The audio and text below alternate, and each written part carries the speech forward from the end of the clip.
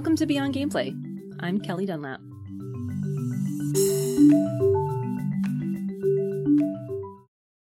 If you're a fan of the show, then you already know that this month on Beyond Gameplay, we're grabbing our D20s and investigating the very real world of therapeutic tabletop RPGs. Earlier this month, we spoke with Dr. Megan Cannell. She's a psychologist and self-described therapeutic dungeon master, and she uses RPGs like Dungeons & Dragons in group therapy. Today, though, I'm excited to share my conversation with Leslie Light. Last year, Leslie wrote an article called Why I Didn't Play Dungeons & Dragons and Why I Started. The article examines her experience with D&D over the past 20 years. And you'll laugh, you'll cringe, and hopefully you'll enjoy the interview as much as I did. To get things started, I asked Leslie to tell me a little bit about herself. I am an editor and writer at blacknerdproblems.com. We are a website that does pop culture reviews and critique, particularly from a Black Nerd perspective, but that's really accessible for anybody looking for something kind of new and fresh. I specialize in fiction and role-playing games. My pronouns are she, her. I have been a writer for many, many years, since the beginning, and an editor for about 15 or more, maybe even 20. And I'm just super excited to be in this space, right? To be creating content that's critical and insightful about the pop culture we consume. Fantastic. You mentioned specifically that you write on RPGs and fiction, right? Yes, I'm a book reviewer primarily. I have kind of wear three hats at BNP. I lead the book reviewing team, so anything under the literature tag, I am engaged with getting that writer to do that work, and helping them write the best review they can. I also review books, mostly anthologies. My favorite field is cyberpunk and post-apocalyptic fiction. Nice. Fave. And I'm just trying to work towards getting more and more RPG tabletop gaming content on our site. I think that there are a lot of people of color who love to roll some dice in a lot of different ways. And so bringing that into our conversation is sort of next on my hit list. Oh, that's fantastic. And that's like exactly what I wanted to talk to you about today, is when I was doing my initial research for this episode and this set of the podcasts, as our audience will already know, is focusing on the therapeutic benefits of tabletop RPGs. And so as I was, doing my research, I came across, Black Nerd Problems and this really very touching, very eloquent article that you wrote about why you never played D&D and why you do now. And so I don't want to throw any spoilers out there, but can you kind of give us a way back time machine story about what inspired that? Gosh, yeah. I like most nerds, I started out reading Tolkien when I was in 5th grade, right? So fantasy was my first language of fiction. And it's really where I stayed through most of high school and into college. And, like a lot of people, got to college and encountered my first D&D game. I did, of course, go with my boyfriend, because that's how that works.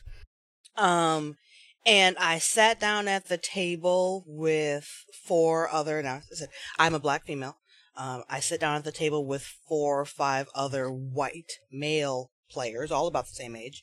And the GM was a much older, I think he owned his own home, which to us at 18 was, oh my God, you're 100 years old. And he was the GM, and we kind of get started, and almost immediately we're in a bar, and they want to go wenching, and my boyfriend's looking at me like, this is a little weird, and I'm sitting there going, this is a little weird, and so the next thing I know, I'm serving beer in this bar to the other players. And the GM is very much boxing me out of engaging in what then becomes a bar fight. Right? Because we're in a bar. And so that was really my introduction to the game, is that the GM is the guy in charge, and that guy cannot be trusted. Basically. Wow. Okay. Like, he's not going to... D&D. Right. Welcome to D&D. He's not going to... That he's got his own vision of how the game is played, and who gets to engage and who doesn't. And either you're on board with that vision or you're not. Okay, great. Time passes. I meet another friend of ours. He again encourages me to play. We end up playing Cyberpunk, which is kind of where my Cyberpunk love comes from. And we had the best time ever. again, my lesson there is that the GM is the guy in charge, right? They're the person who directs how useful and supportive the game is, how fun it is, or whether some people get to engage or not engage. And so then over multiple years, anytime I sat down to play D&D, I was entirely boxed out by the GM, right? Serving tea in a tea house. That must have been so frustrating.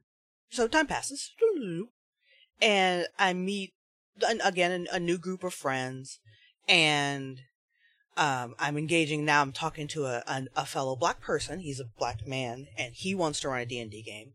And I'm like, and I tell him to his face, I hate D&D. I've never completed a campaign. Oh. I don't. This is not what I want to do. And he says, okay, well, let's talk about race. And we then have like the best critical race conversation around how race is used in D&D. And how, this idea of inherited evil, the idea of being a half this or a half that, and how derivative and simplifying that is, like, the whole thing. He goes all the way to the bottom. And I am so impressed by him. And his critical engagement was something he clearly loves. But he loves it enough to cut it up and make it better. That was able to encourage me to then say, okay, you're a GM I can trust. Right? And that was literally 2 years ago. We're all level 8. I'm playing the world's best druid, Yes. And so it continues to confirm for me, that the person you choose to run the game in a traditional tabletop game, in a real traditional sense, the GM has to get it. You can't force that onto them as a player, right? Unless you're willing to take them through to class about it. But that once you find the right group and the right GM, that you can do anything, right? That your limit of fun and engagement and creativity is only yours. There's no top to that.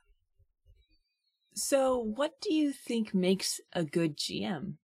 I think they have to have their own sense of wonder about the world and the game. I don't need my GM to know everything. I think that's a misperception, that the GM has to be the expert on whatever is going on the table, right? I need them to love the world and to be invested in making sure I love it too.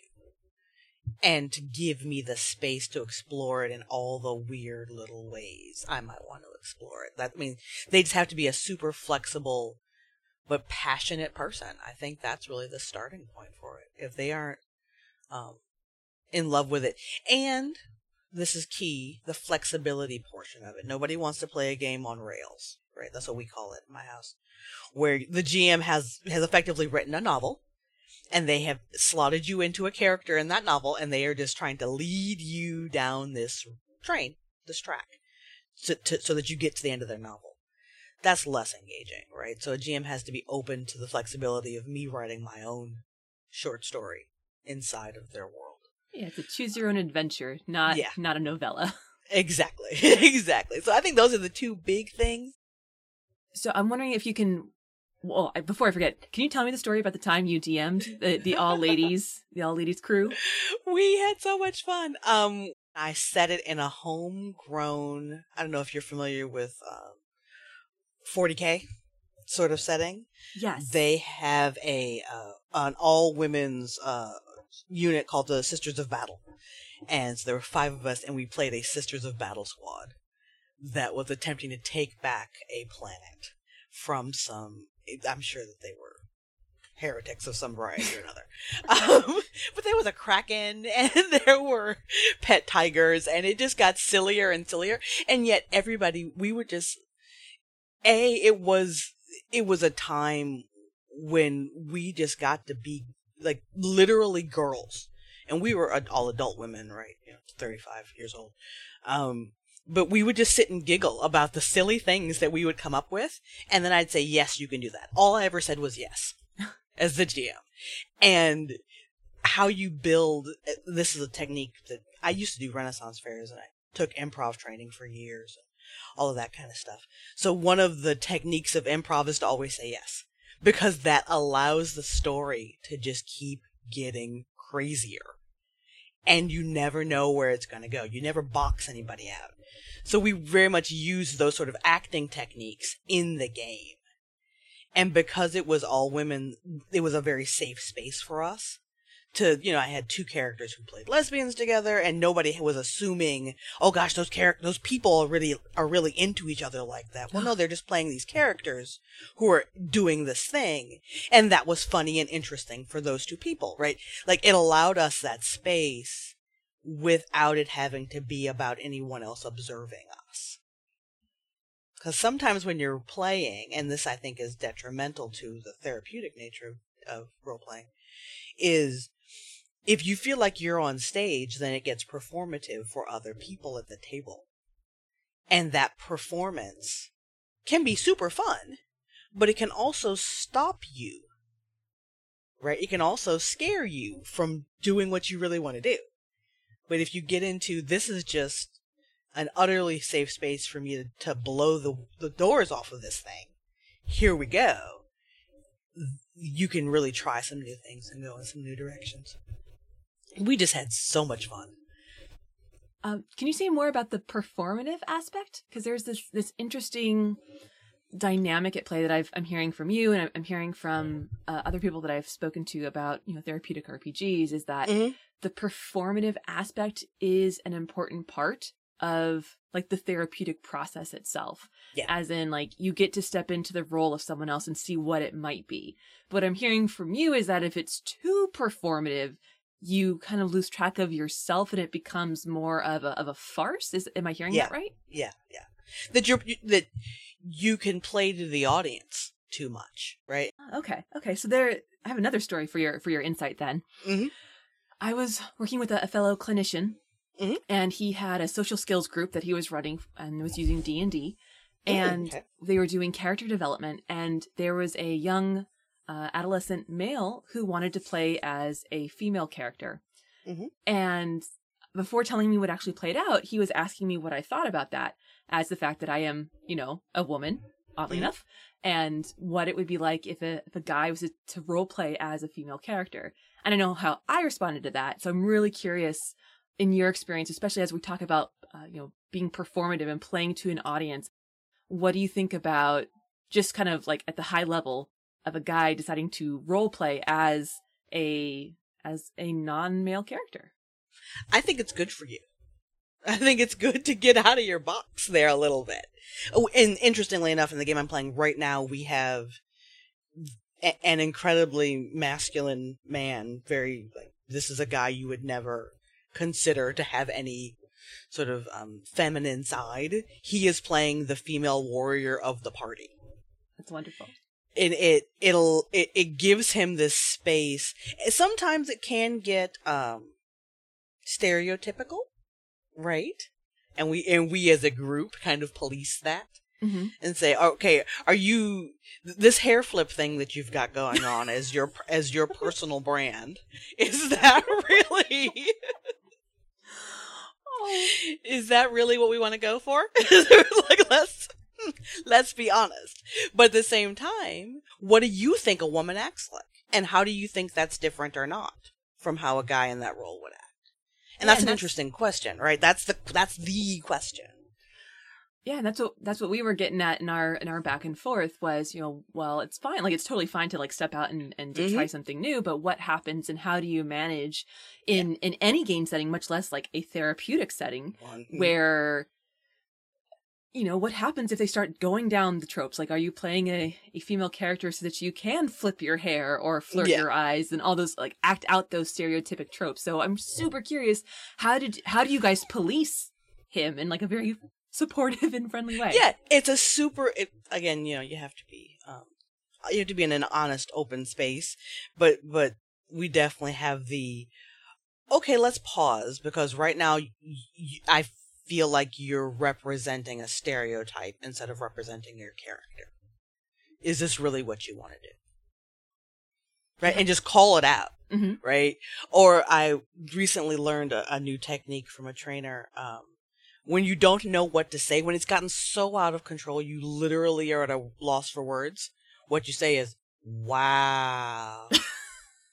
Just like that. And you just look them right in the face like, that's what you said, really? And almost everybody will get that. Mm-hmm. and kind of back it up a little bit and go, oh, maybe that was, let me be real. Let me not be a stereotype. Let me be real.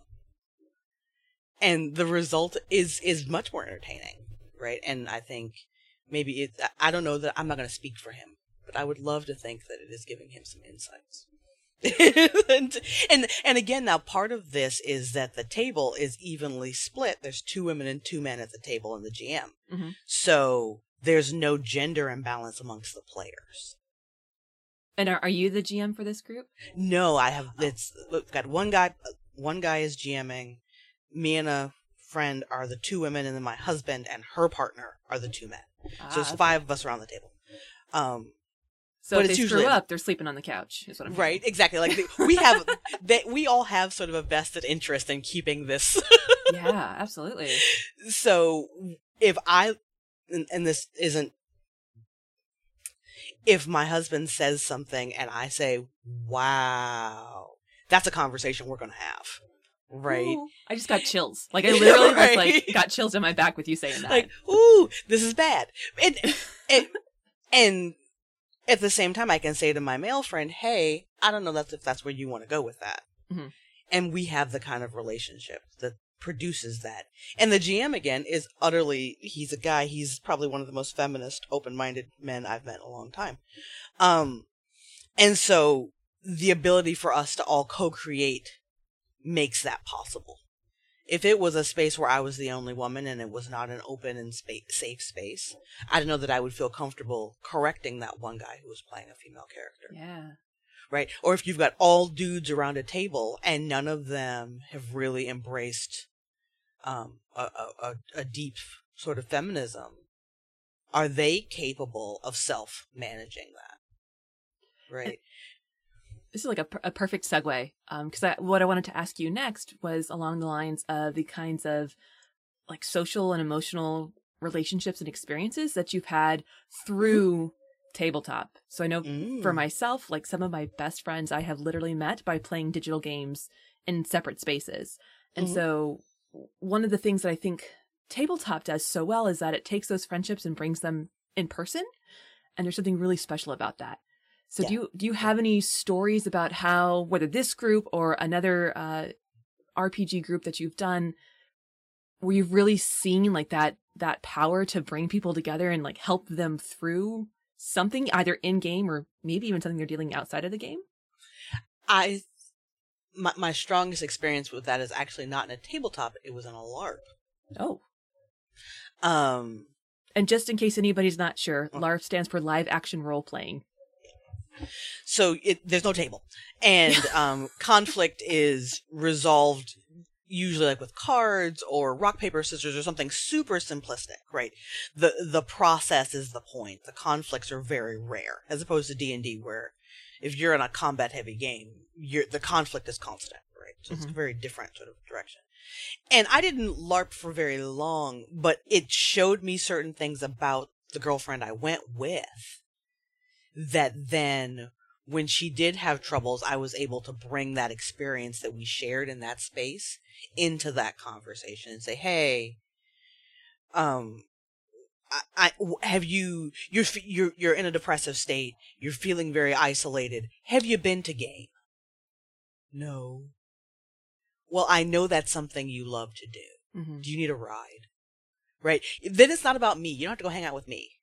You're not even necessarily hanging out with the people at the LARP, but you are playing your character, I'm making air quotes here, to do the thing that maybe will also help you for real. Being in that space and having fun with your friends. Right? So there are a lot of ways that game in general, okay, I don't have the energy for this, but man, my character would want to be there. So let me go ahead and find another little bit. One more spoon for this. And then maybe you confide in somebody at the table, hey, I'm really low right now. Can we take it easy? Can we have dinner be an extra half hour? Right? So because the sociality is what you need more so, and the game is kind of an excuse to get to that social experience. I've had people stop being friends over a tabletop game because one of the players was acting out so far of the group norm, which is, I think, another interesting topic, is how groups storm and then norm, right? And so the internal rules of the group got broken so badly that people couldn't trust him in real life, and he had to go away for several months. Oh, wow. Like, it was bad. So that social rule goes both ways. And that's something that always makes me so curious, is the idea that what you do in a game, especially a tabletop game, can translate to life outside of the tabletop game. You know, from the therapeutic perspective, we hope that happens. Yeah. Because if in your adventure you make friends and you socialize and you feel empathy and you feel mastery, like, we want you to take those kinds of experiences out of the game. But what I'm also hearing is, and I don't know, obviously I don't know him, and I don't know if he would have said this, but I keep hearing in my head, oh, it's just a game. And this idea that we get so invested in games in general, especially in role-playing games, but then we often dismiss them as, oh, that's just a game? Does that make sense? Yeah, it does. And I think, to give you some more context on, in two kind of directions, people who say things like that, in my experience, only say it when it's convenient for it to only be a game for them. Right? When it's important to them, it's very, very important. But when they've done something that's broken the rules, then they want to say, oh, it's not important. But 6 months ago, you were the one dressing as your character and insisting that we serve period food. Right? Like, so you don't get to do it both ways, friend. Right? So there's a power play there that I think is important. But the other part of it, of the just a gameness, is as if games aren't important. I was just going to ask. Okay, it's just a game. Yo, I've seen you act out over a football game. It's just a game. I've seen you, a game of cards. Holy crap. 4 people around a table playing cards, it can be a nightmare. It's just a game, right? It's only just a game because you don't care. I care. Right? And I think that we have to be careful about dismissing other people's experiences and in play. Like, play has a lot of value. And I think this actually connects to something I think about a lot in pop culture, is, oh, they're just comic books. Oh, who cares about Marvel? It's just superheroes. No. These are things where we're talking about who we are as people. Play matters, right? Play is where we experiment and where we try and where we fail in a safe space. And comic books are the same way. That's where all the craziest things can happen, and you can see how people are still people underneath all the craziness. So, it's never just a game. Play is important, right? And we need to give it that space. I think more people should play. Oh, I totally agree. Right? Whatever that looks agree. like, you gotta play. I guess just following on that tangent, you mentioned sports. Like, that's a very traditionalized, normalized aspect of adult play. Yep. And I always found it so weird that if I went to a gaming convention, I would get weird looks. But if, my buddy went to a Packers game in negative 30-degree weather and he's bare-chested wearing cheese on his head, that's somehow more normal? Right? Question mark on that?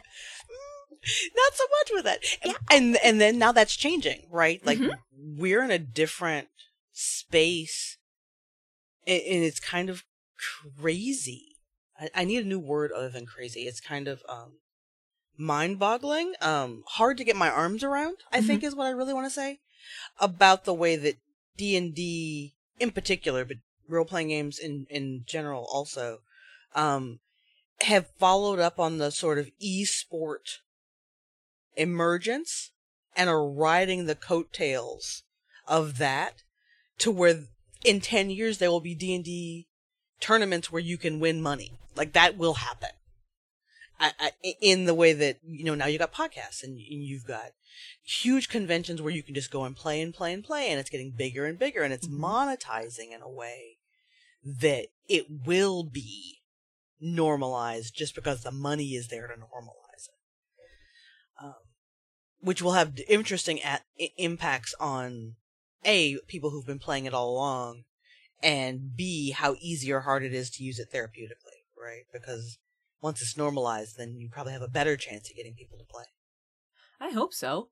Because there's definitely the board game renaissance, and in a previous talk I had, like, we talked about D&D and how it was essentially occultism in like the 1970s and 1980s. Oh my gosh, yeah. How far it's come. And you talked about comic books, the big comic book burnings of the 1950s because they were evil and bad. And it's just interesting because you framed this kind of pop culture media as the space where people get to like express them true selves and really follow their own interests and their own passions. And so I'm curious, what do you think, like, going forward as these more niche cultures become more mainstream, what will that do for the kind of close knitness that something like a LARP has, or something like a tabletop game has, or will it really even matter? Because a tabletop game is still probably like 5 people. That's $5.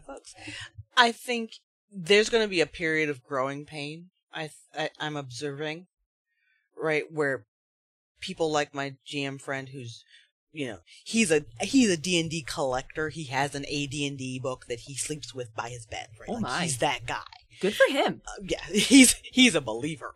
And so I think when he finds himself sharing a tabletop with someone whose introduction to D&D is through Critical Role, they're going to have some problems. Mm-hmm. Right? Just because their understanding of their genesis is so different.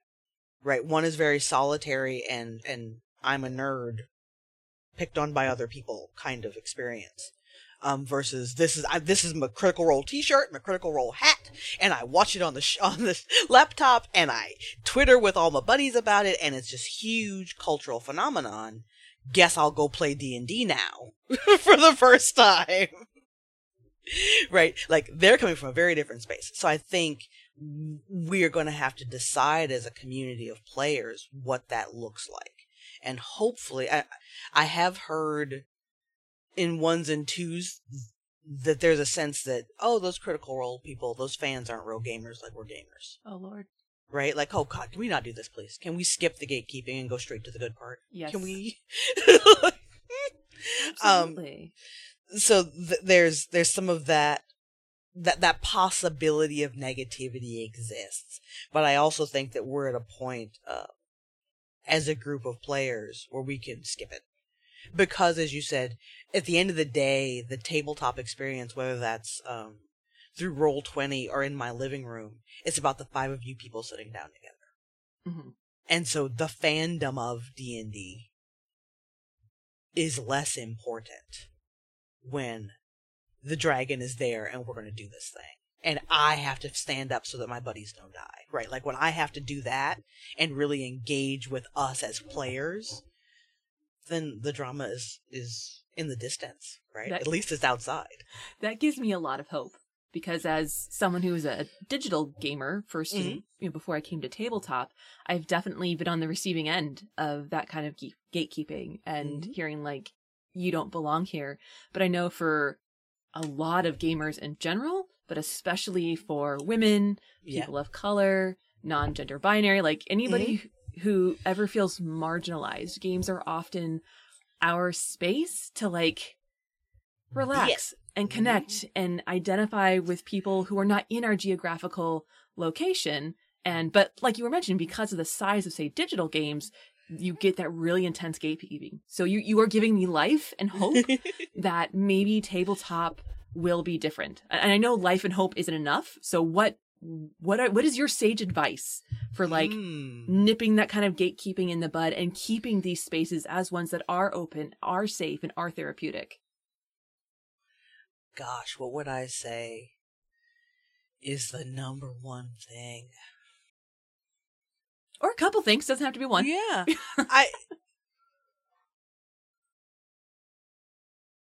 I think we have to be willing to exclude, how do I want to say that?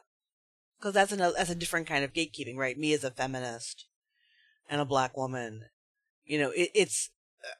I have to be willing to say, yeah, I'm not going to play with that guy because he's a jerk. Mm-hmm. And he's a racist and he's a sexist, and that's a different kind of gatekeeping, right? So maybe not all gatekeeping is super bad, but I think that we have to be willing to have there be rules around how you play that are interpersonal rules that we have to respect each other, right? And maybe it starts at convention levels. Maybe it starts with Wizards of the Coast when they do in-person games, that they have rules for those games about how you talk to each other, and not necessarily that it's a safe space in the therapeutic sense, but at least that nobody's going to call you names, right? And so that the public face of the tabletop world has a certain expectation, right? So that you can't sit down at the table unless you've accepted a certain kind of behavior. Mm-hmm. I think that's important in a way. On a more personal note, I think we have to engage in conversations about games in good faith.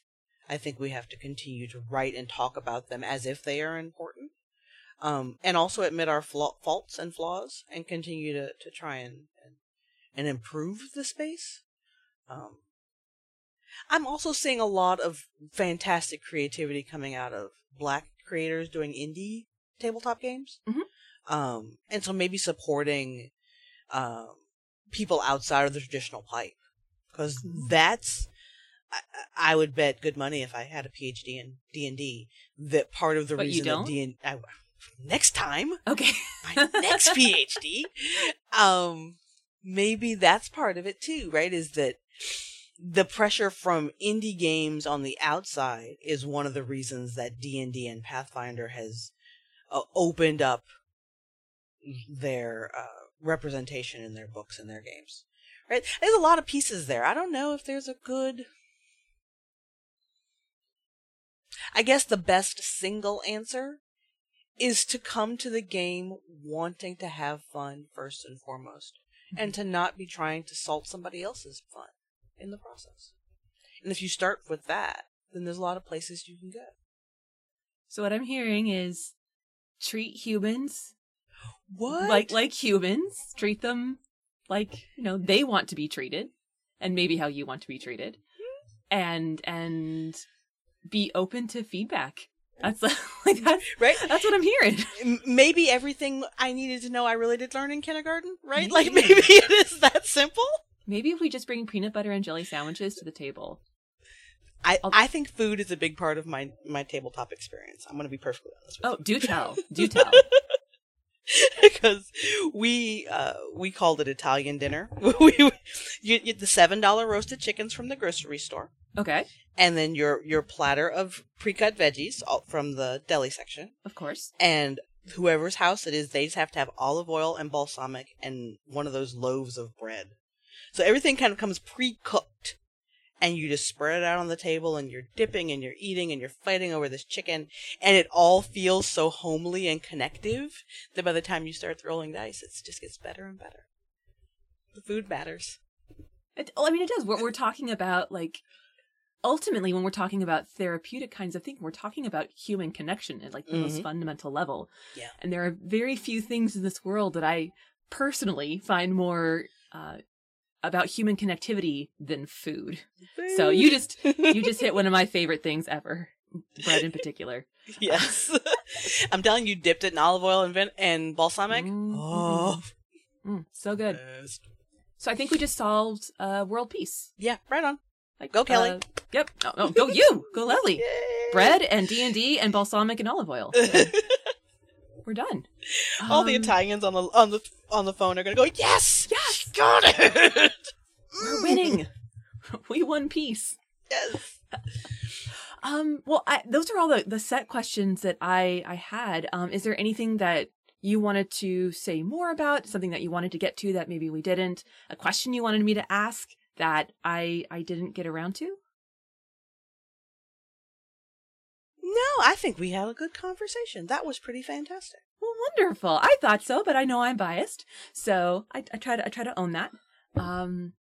thank you so much for taking the time and chatting with me. And I know we maybe got on a tangent to Italy and back, but it was a good tangent. It's part of the process. Yes. You know? Mm-hmm. But yeah, thank you so much for being on the show. Thanks so much for having me, Kelly. Have a good rest of your day. I had such a fantastic time talking with Leslie, and I hoped you all enjoyed it too. I actually recorded this interview several months ago, and what's really stuck with me is the joy that comes from freely exploring and playing in a world with endless possibilities. Unlike digital games that are constrained by code, tabletop games are only limited by the imagination of players and the DM. Tabletop RPGs bring us together in the same space, but there's infinite room at the table. Beyond Gameplay is a production of the I Thrive Games Foundation, a 501c3 organization. For more information about how I Thrive uses games and game design to prepare teens to thrive, visit us at ithrivegames.org. The show is hosted by me, Kelly Dunlap, and is produced by I Am Trin with direction from Dr. Susan Rivers and Jane Lee. Audio engineering and theme music was created by the noisy game maker Ethan Goss Alexander. Marketing and PR was coordinated by Jess Class and Sierra Martinez. Thank you for going beyond gameplay, where humanity is the core mechanic.